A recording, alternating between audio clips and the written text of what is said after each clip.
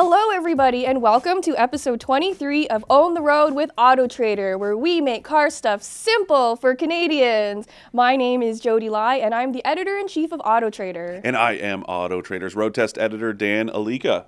Well, everybody, welcome to our episode today. As you are all probably aware, inflation is crazy. Everything is slightly more expensive, or a lot more expensive than it used to be. And we've been getting a lot of questions on, ways to save money on car expenses, which we did a whole other episode previously. Indeed. Today's episode is all about, is premium gas worth it? Yeah, so the real reason this topic came up is that somebody recently commented on a comparison that Jodi and I did between the Kia Seltos and the Toyota Corolla Cross. And this was a couple years ago now, or about a year and a half ago. But, we see the notifications come in. And often something that we'll notice on our videos, comments of people that get really kind of defensive of what they have purchased. They don't necessarily agree with what we've said. So this particular gentleman decided to comment and tell the world that to squeeze more power out of the Toyota Corolla Cross, which is like universally panned as underpowered. The slowest vehicle like in existence right it's now. It's like scary. Yeah. When you're merging or passing on the highway. His recommendation was to put premium gas in the tank, and he claimed that the engine responds well. So first of all, we'll demystify that later. Yes. And that's not really how premium fuel works. No. But we're going to go through stuff like when you should use premium, when you shouldn't, what happens if you should and you don't, the kind of savings that are involved. But yeah, everything's expensive. And so if you're we're going to go through also what is premium recommended versus premium required, because there is a difference. But just to prove how crazy inflation has been getting lately, so if you've been listening to the podcast before, you'll know that Dan has roasted me on multiple occasions about how I never order a drink with my meals. Like if we're going out, I'll never order a soda or I don't drink a pop. My goodness, that's another thing you roast me for. Because this is Canada.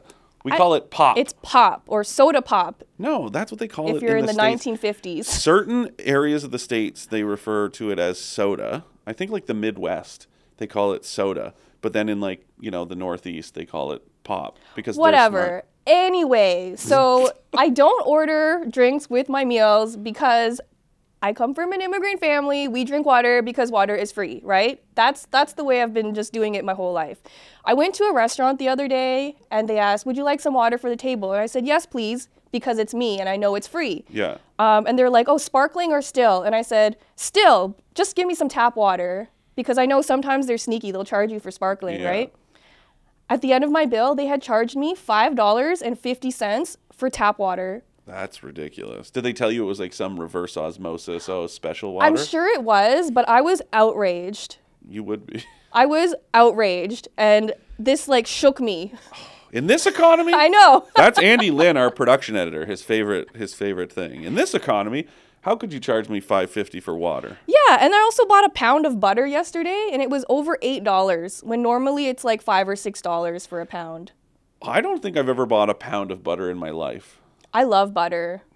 I don't, but I mean, I grew up we were a margarine family. Gross. I think that's it's a real divide. I know. We're full fat or nothing. We were all, I think Baicel was our go-to. Yuck. Anyway, and this wasn't even fancy butter, the fancy European butter or the Irish butter that our boss Carl always goes on about. Shout out Carl Bonner from Ireland. Loves that fancy butter. Loves that fancy butter. But anyway, let's jump right into the reason why you're all here. Okay, let's jump into first. I don't want to, throw shade at anyone. This is really an educational experience. So I'm not going to, call out the commenter by name or whatever. But this idea that putting premium in your tank when it calls for regular has been proven to be demonstrably false. There is no benefit to burning premium when your vehicle calls for regular. It's designed to run on that. And especially nowadays, right? Computers that are used for everything from the fuel injection especially now when we have direct injection, like it's so computer heavy, the process. It is designed to run on a specific octane. So putting premium in the tank of a vehicle that recommends or requires regular is doing nothing except wasting money. And it's a significant difference too. So I did the math today. So according to gas prices today in Toronto, the day of recording, regular fuel is $1.46.4. Yeah. Premium fuel is $1.72.1. And that's just 91 octane, by the way. Yes. This guy was recommending 93, but let's just stick with the 91. So the savings would be even more. Yeah. So for like a 55-liter tank for regular fuel, it would cost you about $80.52 to fill up the tank.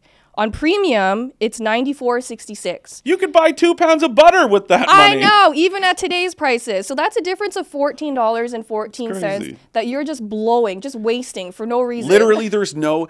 Now, okay, we can get into vehicles. I think a good example, if you take a look at Mazda, Mazda's latest turbo motors will have the option to run regular, or you can put 93 octane in the tank. The computer will recognize that, and it will optimize the performance to burn that gas, that grade of gas, and it generates more output. So I think it's something like 227 horsepower and 310 pound-feet of torque if you use regular 87 octane gas. And that applies to the turbocharged motor that you can get in the CX-30, the CX-5, CX-9, all of those SUVs, even the Mazda 3 now. Anyways, if you put 93 octane, that jumps to 250 horsepower and 320 pound-feet of torque. So that's significant. But again, it is designed to do that. The computers are programmed to do that. The same thing applies on a performance level. If you take a look at the Dodge, I don't know what, I can't remember the name, Challenger SRT, Hellcat, Red Eye, the one that we drove. Oh, yeah. If you run high octane gas, it basically like flips a switch and it goes, oh, you want maximum output. But when a vehicle, especially something like a little commuter vehicle that's designed to be an economy vehicle, putting 91 or 93 octane in the tank will do nothing. It's such a waste. I will tell you right now, there is absolutely zero performance benefit, because the opposite of what a NOx sensor does when you run low-grade gas in a vehicle that's designed to burn high-grade stuff, it's actually going to affect the timing because it's burning something that it's not supposed to be burning. Yeah, so if we can just go back a little bit, can you explain what the difference is in like the fuel makeup? So basically the higher the grade fuel, the higher the octane. Yeah. And it affects how it burns inside of your engine. Yeah, and it's it's a very like scientific process. It's not, there's a lot of people that, talking about like oxygen and all that. No, like air fuel mixture is something that your engine is doing. This is like octane is a proper, it's like an official rating. It's not arbitrary. There's actual like scientific requirements in order to call it 87 versus 91 versus 93. So it is meant for, performance and kind of smoothness and that sort of stuff. But again, only when it's designed to burn that level of gas. Right. So the way you figure out what your car needs is it's always inside your fuel filler door or inside your owner's manual. So sometimes you'll see something like premium required. Yes. What does that mean, Dan? And what kind of cars do we typically see that on? Typically, you're talking about performance or premium vehicles. So, Mercedes, Audi, Lexus, luxury brands, what we would call luxury brands, they are going to, quite often, most vehicles are going to require premium grade gas, and it will often tell you what the octane rating is as well. So premium required 91 octane, premium required 93 octane. So that is no option. And what happens if you have a premium required car and you put in regular fuel? You are going to trigger the NOx sensor, right? So basically, as you guys all know, the way that an internal combustion engine works is it's a 4-stroke engine. You have the intake stroke, then you have the compression stroke. So you're pulling in the air and the fuel, and then that piston pushes back up and it compresses that air-fuel mixture. Then it explodes. That's the downstroke.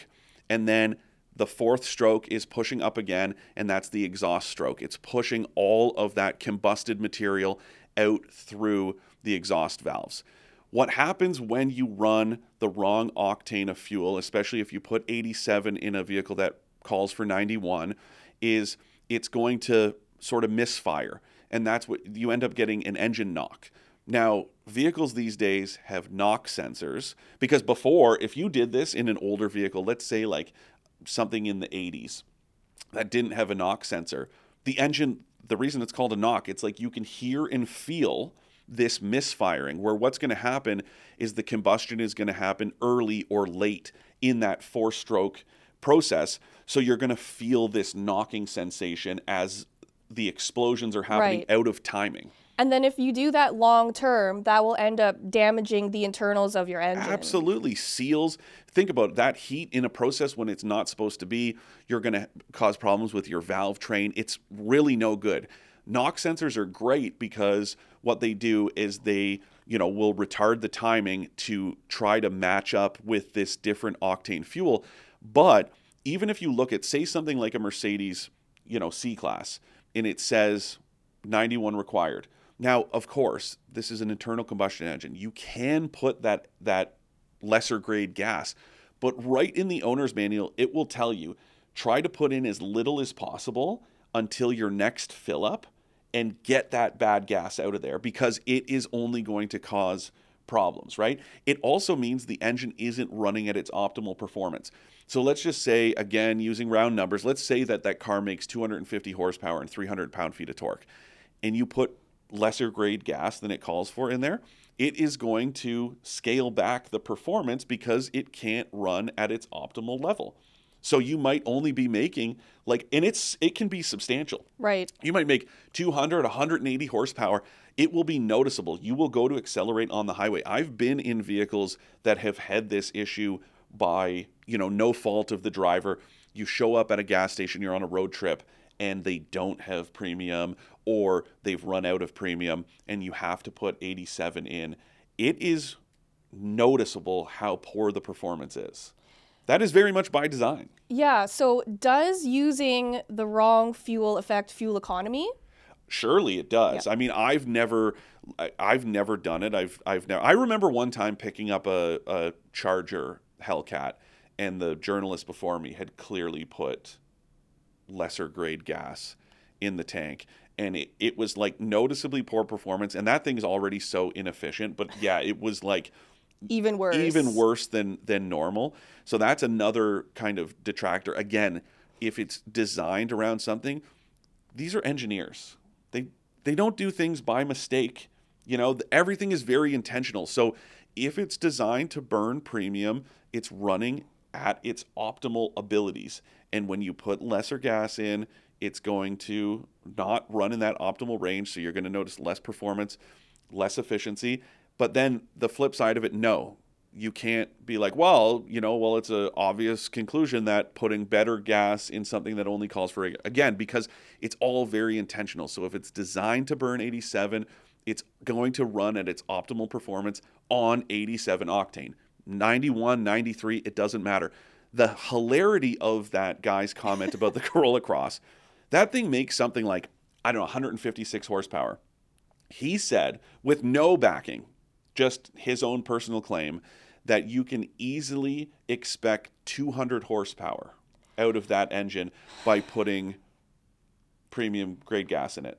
And that's just a wild thing to say without any backing it up. Like if you did that and you ran it on a dyno or something and had data to prove it, okay, but just judging by the seat of your pants. That's what I said to him. That's just misinformation, guys. Yeah. Don't listen.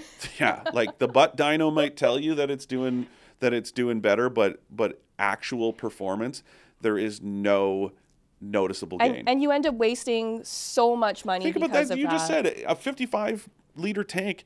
If you're spending an extra $14 a tank, and let's even say you're filling up twice a month. Yeah. Okay? That's up. Still $28 a month that you don't need to burn into the atmosphere. For no reason, right?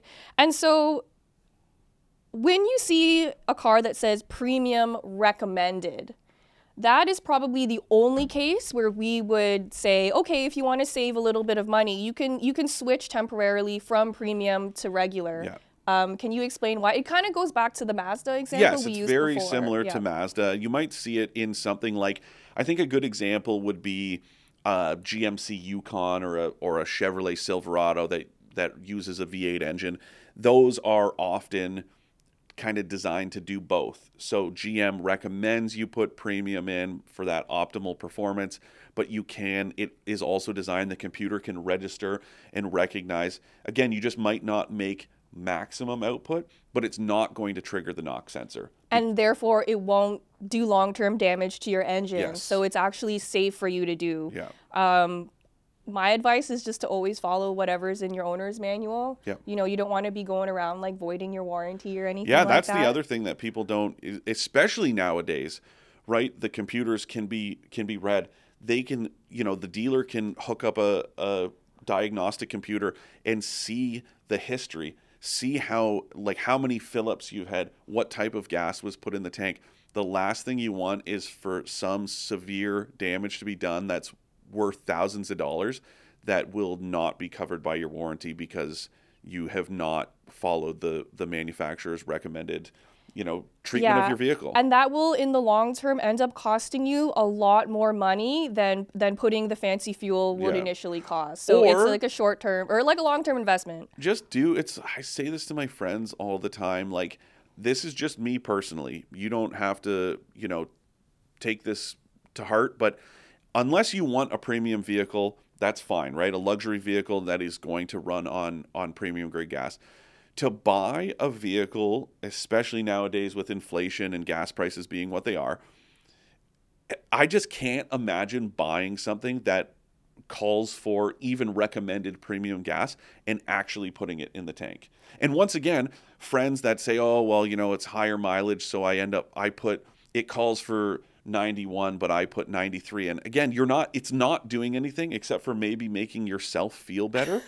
But there's no net benefit because, again, it's not designed to do that. And there's a funny thing that I hear a lot, and some people who drive, I'm going to say, like, quote, regular cars that don't need premium gas, they're like, oh, once in a while I like to treat my car with a fancy drink and I'll put in 93.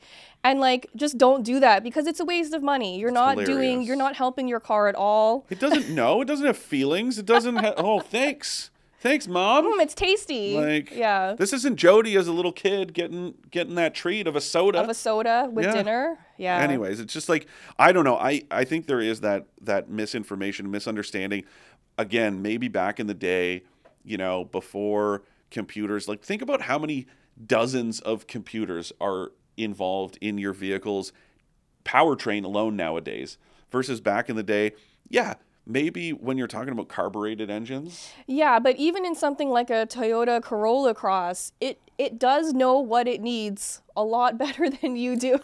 Yes. And that I kind of knew that I was facing, somebody that had really dug their heels in, because he said also that, putting the optional TRD air filter in the airbox could realize like 15 extra horsepower. It's an air filter in the factory airbox. It does breathe a little bit better, but the big benefit of that is that it's a cleanable filter. Mm-hmm. You're not going to put a filter in the regular airbox and get 15 horsepower. No, when you're doing stuff like that, what you're doing is actually you're helping your fuel economy. You're not really doing much to increase how much power your car has. Breathing better. And again, your vehicle nowadays with all the sensors, right? They have like those MAF sensors, mass airflow. So that sensor, you'll see it if you open the hood and you look on the piping that goes from your airbox into your throttle body, into your intake manifold. It's got a little sensor in there. So what that's going to do is notice, oh, you're allowing more air in, so we can match that, because the air fuel mixture, that ratio has to be the same. There's obviously a range, but if you're letting more air in, it's actually going to burn more fuel. Now, that doesn't necessarily mean burning more fuel outright because it could run more optimally, but you're not getting more output just by putting a different air filter No, in. it's just running more efficiently. Yes. That's it. There's really It no. might run a little cooler because that extra air is coming in, but yeah, that's just like this. When you've sold yourself on the benefits, like you're not going to hear it any other way. But I'm telling you, this is based on facts. What we're saying is well documented. We've got stories about it. Other outlets, give it a Google. That's all you got to do. And I don't mean go find some forum where some guy said, "Oh yeah, I put premium in my Corolla Cross and I'm making 220 horsepower, eh?" I mean, more power to you, but No. it's just incorrect. No, Yeah. not more power to you. There is no more power. I'm sorry. Mic drop. Yeah, so if any of you have questions on, anything we've mentioned today about premium gas, if you want to know like about your particular car, you could email us at expert@trader.ca. If you've heard any other weird misinformation that you'd like to share so we can kind of demystify it, you can let us know. Yeah, but even still, don't take our words for it. Open your owner's manual, right? If you've bought a used vehicle, and you don't know if the owner before told you, "Oh yeah, I always put 91 in it." Don't just take their word for it. Open the owner's manual. Make sure, because likewise, if you've bought something that does require premium and you've been putting regular in it because you didn't know any better, you will notice the performance is going to be a lot smoother. It's going to probably be more efficient. So it's not us telling you, and a lot of people that say that, right? It's like, "Oh, well, why are you telling us this? Like, what's the benefit for us?" We don't get anything out of it. No, We're it's just just to trying to save make you sure. money. Exactly. We're trying to make sure that you guys are getting the most out of your vehicles. That's all it comes Yeah. down to. We're trying to save you money and to make sure your car is just running the way it should. Yeah. That's it. Yeah, exactly. Yeah, we don't want you going out and wasting money. Not in this economy. So today's Ask an Expert question comes from Ian from Milton, Ontario. Hello, So Ian. hi, Ian. Thank you for listening. Hi, Auto Trader experts. I'm looking at a Civic Hatchback LX, Mazda 3 Sport GT, and a Subaru Crosstrek. All 3 to 4 years old and with a manual transmission. Good for you. I value reliability, low cost to operate, including maintenance, and then performance. Which one do you think is the best choice? Thanks. Wow. That's a really good short list that you have there. All are great. I think you could kind of answer one like for each of those questions. They all have right? very distinct strengths. Yeah, so like I would probably say, as far as like low cost of ownership and reliability, the Civic is just like, that's an easy one to pick. Yeah, for sure. And because performance is on your list of must-haves, I would automatically not go for the Crosstrek because it is a good car and it drives well, but it is not fast. It is actually quite but the slow. manual, like the 6-speed, that is one of those vehicles that the transmission is everything. So when you drive that 2-liter in the Crosstrek is almost as gutless as the Corolla Cross. Right. But when you pair it with the 6-speed manual, it does get the not just the gearing of the transmission, but also it does feel like there's a little bit more throttle response that is tied to it. So it's a little peppier, but no, it's not. If performance is what you're after, really what I think it would come down to in that regard is the Mazda 3. It's kind of fun to drive regardless of the fact that it's, a little compact. Like, no, it's not a sport compact, but there's a little bit of playfulness there. For what it is, it's very fun. If I had to pick a car on that list, I should have thought this over. I mean, that's a good one. I think. Recording. Yeah, I think personally, I would more likely go for the Honda Civic, just because it's also, to me, much more practical than the Mazda 3 Sport GT. It's a bit roomier. It has more room in the back seat and in the trunk. So if you were going to add, practicality to your list, that would boost the Civic hatchback to the top for me. You know what though? I think I would. I'm gonna throw this out there. I think I would go with the Crosstrek. Yeah. And because also I'm looking at it like, yeah, okay, performance, it's not quite there, but like, as far as just doing it all, I think like the reliability of these vehicles that are that age range of 3 to 4 years old, like you're gonna get about the same. I still have those horrible memories of the Mazda 3s from like that previous generation where they all look The like rusty Swiss ones? cheese. Yeah. Yeah. But I would probably go with the Crosstrek because that would be a second gen Crosstrek. With that 6-speed manual, it's pretty good. It's got lots of room. I think it's, pretty reliable, low cost of ownership overall. Like Also very practical. very practical. And like you could take it places that the Civic and the Mazda 3 That's aren't true. gonna The go. benefit of the Crosstrek is that it comes with all-wheel drive, obviously, right? And the other two don't. 220 millimeters of ground clearance. Which will come in super handy. Oh, if you want to go camping, like some backwoods camping. Yeah. And I've done some pretty crazy stuff with Crosstreks over the years. They're capable of surprising you. Yeah. So great answer. But regardless of which one you choose, don't put premium gas in the tank. That's true because none of these really require it. No. So thank you, Ian, for your question. If you have any follow-ups, please let us know. You can email us at expert@trader.ca. If anyone else wants some advice on their short list of cars they're considering, please let us know. I will say, though, also while we're on that subject, that's one of the most bizarre questions or comments that I still get a lot about Subarus is that people think because of the boxer engine that they require premium. So I even had, like, when my parents bought their Outback, a friend was like, oh, that thing, that's going to be expensive putting premium in the tank. So my parents were like, what? Like, you didn't tell us it calls for premium. Like, it doesn't. It doesn't. And then more recently, somebody said that to me. And somebody who works for Trader, his dad was shopping for a vehicle and said, oh, like he's considering the Forester, but he's a little apprehensive about putting premium in it. And I was like, what? Where did this come from? It's crazy. So good point. That actually reminds me of another thing I hear a lot is that like, oh, my car is turbocharged, therefore I need premium gas. Let's demystify that for them as well. Hit them with the sound. That is, again, one of those outdated approaches to fueling. Back in the day, you did want to burn a little cleaner. Again, a little less heat generated.